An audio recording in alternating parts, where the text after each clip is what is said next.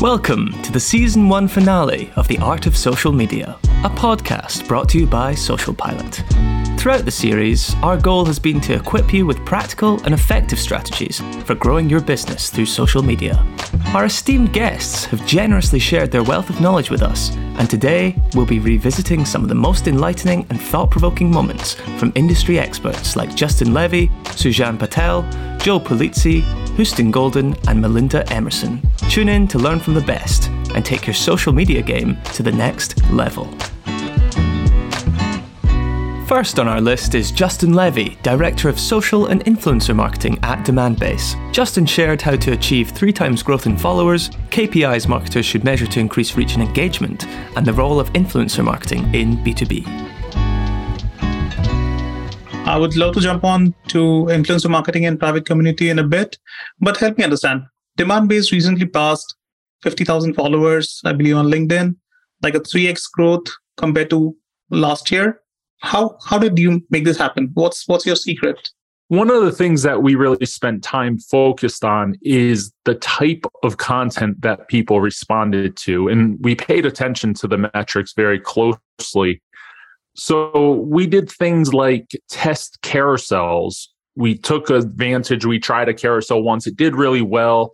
It's our highest performing asset by, say, 5 or 6x. And so then we doubled down on that, working with our creative team to consistently, on a near weekly basis, have a carousel based around a topic that was important to the business. So we did things like that. We started to come up with multiple ways to communicate our podcast episodes. So not just the one tired graphic every single time, but can we mix in audiograms? Can we mix in just some different types of creative that help that to stand out? So we worked on those types of things. Social video. So we would take larger pieces of video that we have on DBTV, which is the B2B industry's first streaming network, and we'd create social clips of that as opposed to just write on a status update, for example, that said, now go watch the video over here. We'd have that video sliced to a key aspect of that. So we played with all of these different types of content and different products that were available to us within LinkedIn. And as we found the ones that were most successful, we accelerated the pace at which we used them. I also think there are some other things that helped. Certainly last February, almost a year to the day, we relaunched our brand with a fresh look and a new mascot and some new ways that we could kind of play with the brand socially and bring that brand to life. So that, of course, helped to drive new reach and engagement. But it was a combination of all of those things. It was not any one thing, like our reach just accelerated and we didn't make any changes back here. Everything we did, we monitored very closely. And if something didn't hit well, we just pulled back on it. We launched our weekly newsletter and, around the same time, somewhere around last week, we surpassed 1,000 followers or subscribers on the newsletter by itself. Right. But that didn't happen overnight. It was a pain of week in and week out, it was like 5 subscribers, then 15, and then 20. But it hits a natural inflection point that if the content stays consistent and stays good, the community starts to respond. Yep. And that's what I've learned after, speaking to a lot of guests on podcast. You got to be consistent. You got to be helpful. The content doesn't have to be very salesy, but that's how consistency kind of trumps everything else. You mentioned about content and you're giving a lot of credit to your content team, and that's wonderful. But what does the strategy look like? What is the KPIs that the content team kind of, lives for? How do you define good content? What's your brief to them? Sure. So when it comes to social specifically, I think the team certainly looks at a few key areas. One, of course, reach matters, right? You want to continue to drive the broadest reach that you can. To do that, you need an increase in followers. But what matters most to us with that is our engagement rate. So one of the things you talked about, that 3x or 2 to 3x increase in followers last year.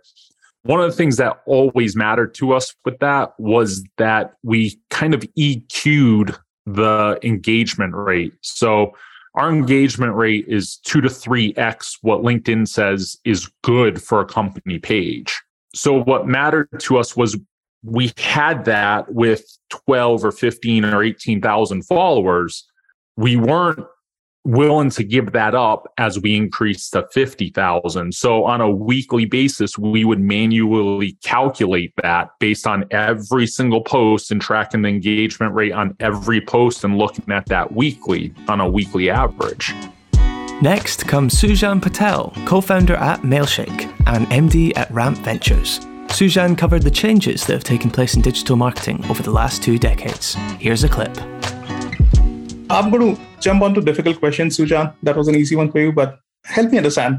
How is digital marketing changing? You've been in the industry for quite some time. How are things different last 15 years, last 10 years, and right now? Yeah, so I've been doing this for 20 years. A lot has changed. I think back when I started, it was very SEO, SEM, and display. All right, I think that was really the 3 areas as a company could spend and invest in digital marketing, right? And now, well, first of all, there's more channels, right? Social has become a thing. And then even in social, there's paid social.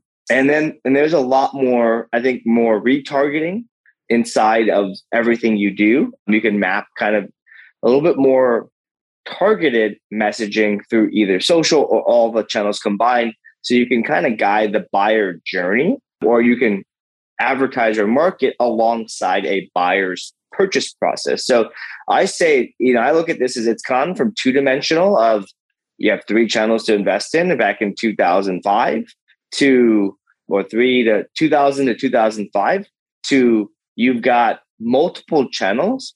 And then you also have, it's 3-dimensional. So you've got a lot more depth in where you can advertise or market.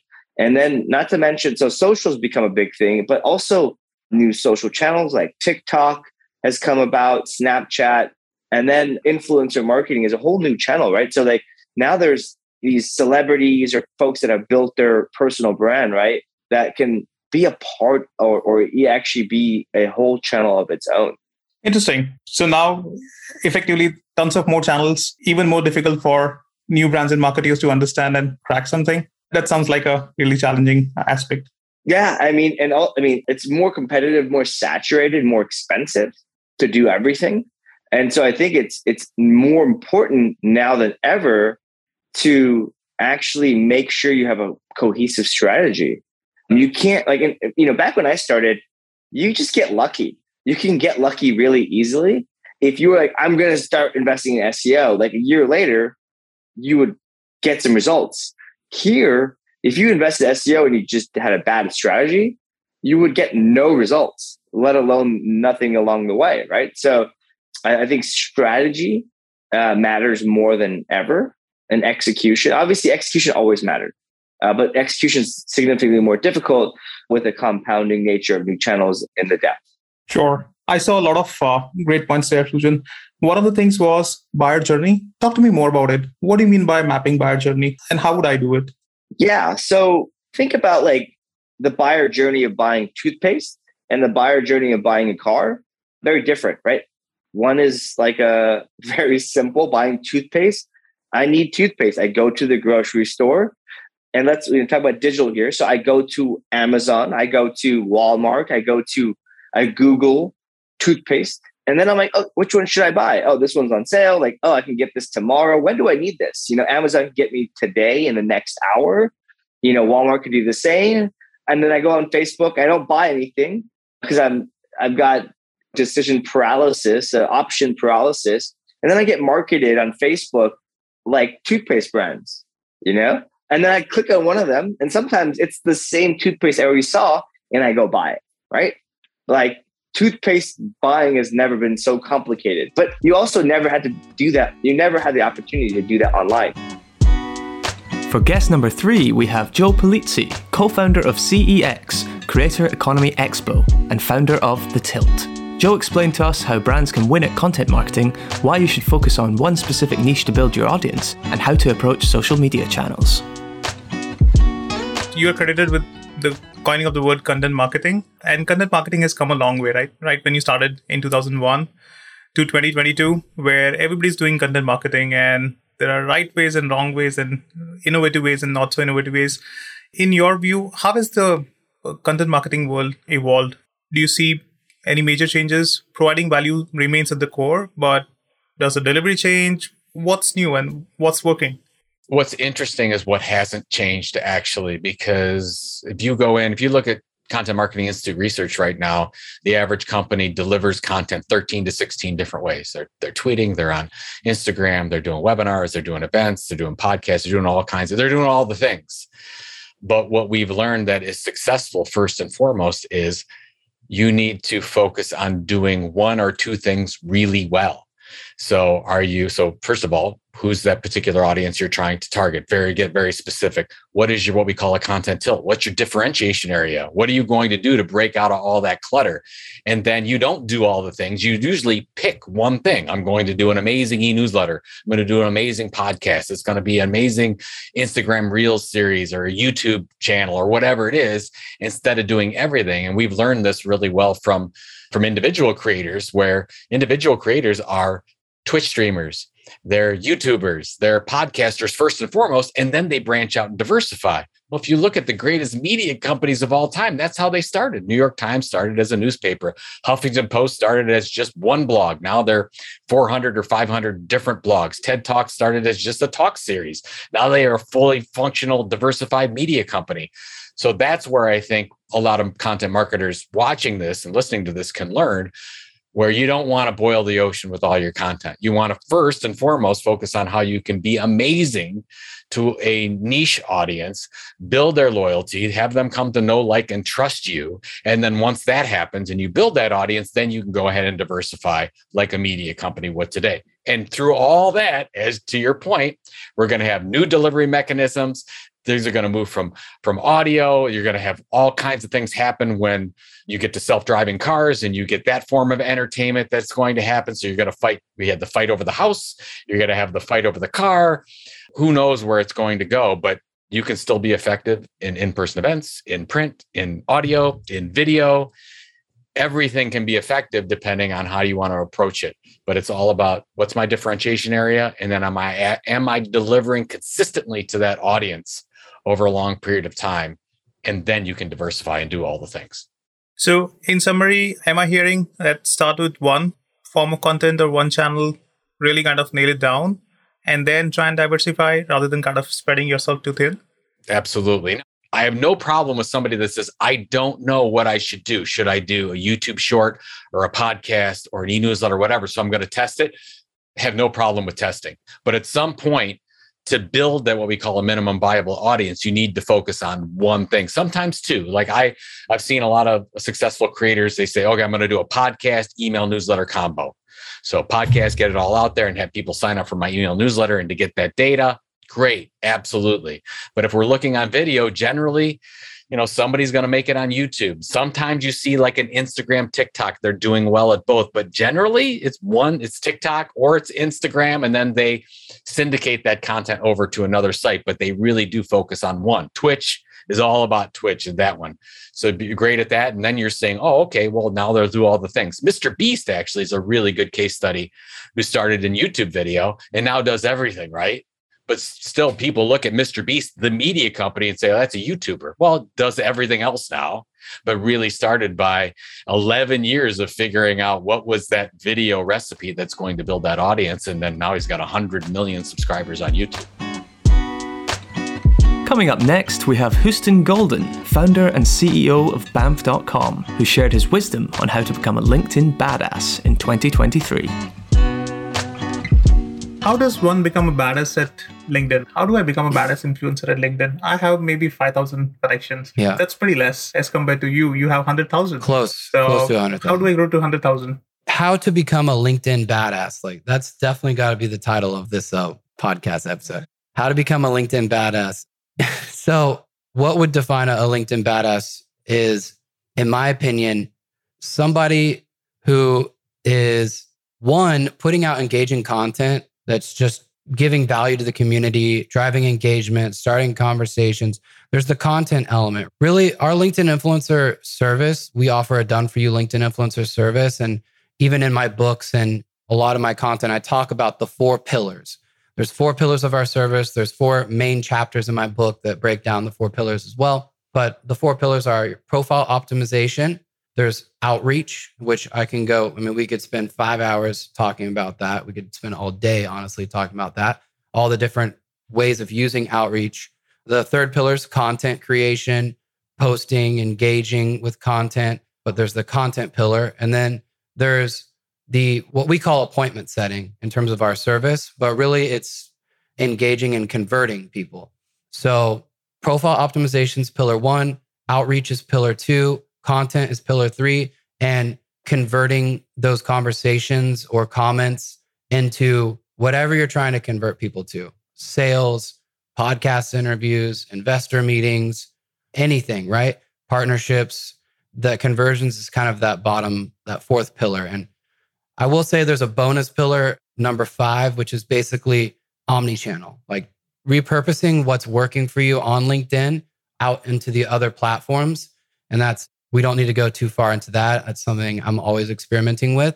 But yeah, that's kind of the 5th bonus pillar, is basically using LinkedIn as like the best organic playground for your content and your targeting and your messaging and figuring out what's working and then applying that to all the other channels to get better results everywhere. So how to become a LinkedIn badass is really thinking about each one of those pillars very strategically and executing on it in a thoughtful way. And if you miss one of the pillars, then it really brings the whole strategy down. You won't be a badass if you have an amazing, sexy as hell looking profile that's just ready to convert with 16 links going to all your different funnels if you're not putting out content and you're not doing outreach. And if you're just doing outreach and your profile looks a bit like lame or boring and doesn't position you as an authority, no one's going to respond to your outreach. If you're posting content, but you're not doing outreach either, the content's not going to get the right reach. It's not going to be, you're not going to be building your audience.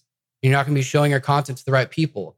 So all of these things really play together. And obviously, if you're not, pillar number 4 for us is appointment setting. If you're not following up with the leads, the people that are replying to your messages, the people who are commenting on your posts, if you're not converting any of these into sales, then what are you doing? You're not a badass because you're not making any money. You're just wasting your time. And that's not what a badass does. A badass comes in with a goal. The goal is, I want to grow my personal brand and I want to grow my business. And that's what a badass does. So you have to do all of those things. The bonus pillar, you don't have to do. That's why it's a bonus one. But if we're just talking about LinkedIn, you got to optimize your profile. You got to reach out to the right people. And you've got to post engaging content daily. That's what we do.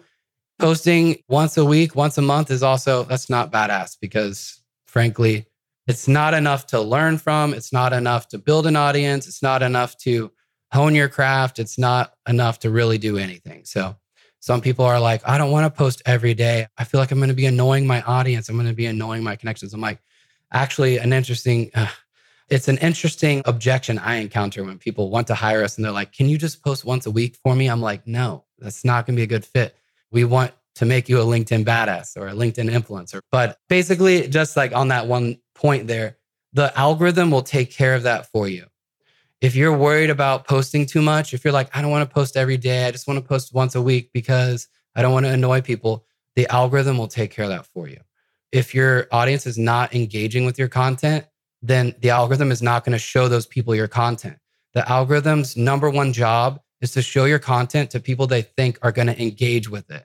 So if you're annoying people or certain people in your audience don't want to look at your content, they're not going to see it. And yeah, that's kind of, we can dive deeper into different elements of those pillars. And I think for me, the most interesting ones are the outreach strategies and the content strategies. Last but not least, Melinda Emerson, president of Small Biz Lady Enterprise, inspired us with her story of becoming America's #1 expert on small business development and social media marketing. you had quite a few advantages. Of course, the degree in journalism, being an early adopter on Twitter, having that special branding of Small Biz Lady. I think all of those things worked out very much in your favor. And I think you're taking a great way to kind of help others on that aspect. But if somebody were to start today, for example, on the personal branding side, how difficult it would be? Like, everybody's on Twitter and Instagram. Like, how does one get started? Really hard today. I don't know that somebody could just do exactly what I did again. But what I do know is that there's still a vacuum. There's still not a lot of great content on the internet. There's a lot of content on the internet, but there's not a lot of really good content on the internet. And so I still feel like if you create good content, valuable content, helpful content, that's not just stuff with SEO keywords, right? Like this content that's actually going to help people. I think that you can still win out here. And no matter, and it just really depends on what your poison is, right? Do you like to do videos? Do you like to do podcasts? Do you like to write? You don't have to be doing everything, but you need to be doing one thing really, really well and really consistently. One of the things that I do want to say is when I got started on Twitter as the Small Biz Lady, it took me almost 2 years of tweeting every day, like 9 to 5, like it was a job before anybody paid me to do anything. Like before my brand was monetized, it took almost 2 years. And so I like to say that because I think people look at me now like, oh, how'd you get 300,000 followers? One follower at a time. That's how I got them. So I think that it is important to point out that there are no overnight successes, even on social media. Like, even if you go viral, unless you're getting those people on an email list, it's like still kind of irrelevant. And I think a lot of times people are searching for that viral moment. And it's like, well, what are you viral for? Dancing and making an ass out of yourself on TikTok? I don't know that that's really going to help you grow your business. My suspicion is not, so I think that there's viral and then there is consistent online community that you have an actual relationship with. And I think that is the difference. I think I see a lot of people out here chasing viral moments. And I'm like, dude, unless those viral people are all going to your website and signing up to be on your list, or unless they're all coming and buying whatever you sell, it's just viral. And I think a lot of people lose sight of that. And I also think that, Instagram has destroyed our culture. I'm just going to be straight up. Like, I just feel like there are so many people, pretenders, or people who they're not selling their expertise. They're selling their lifestyle. So you want to live like me? You want to drive the kind of car I drive? You want to take the vacations that I take? Sign up for my course. Not sign up for my course because of I've helped hundreds of thousands of people. Don't sign up for my course because I have a best-selling book that's been in print for 12 years. It's in its 3rd edition. Don't look at that. I might not have a book at all. I might have published some self-published ebook that's littered with typos. But no, you should still, sign up for my $24,000 coaching program because you need me, because you want to live like me. I mean, this is what people are doing. And I'm looking at this going, this is how it's like they took a good thing and they have corrupted it. We hope the valuable insights shared by our guests have been enjoyable and informative for you. I'd like to give a big thank you to them for joining us on this journey. As Season 1 draws to a close, we would like to extend our gratitude to our listeners for your continued support. However, there is no need to panic, as we are thrilled to announce that Season 2 is just around the corner, where we will continue to provide you with expert knowledge on leveraging social media to boost your business. On behalf of the Social Pilot team, thank you for listening.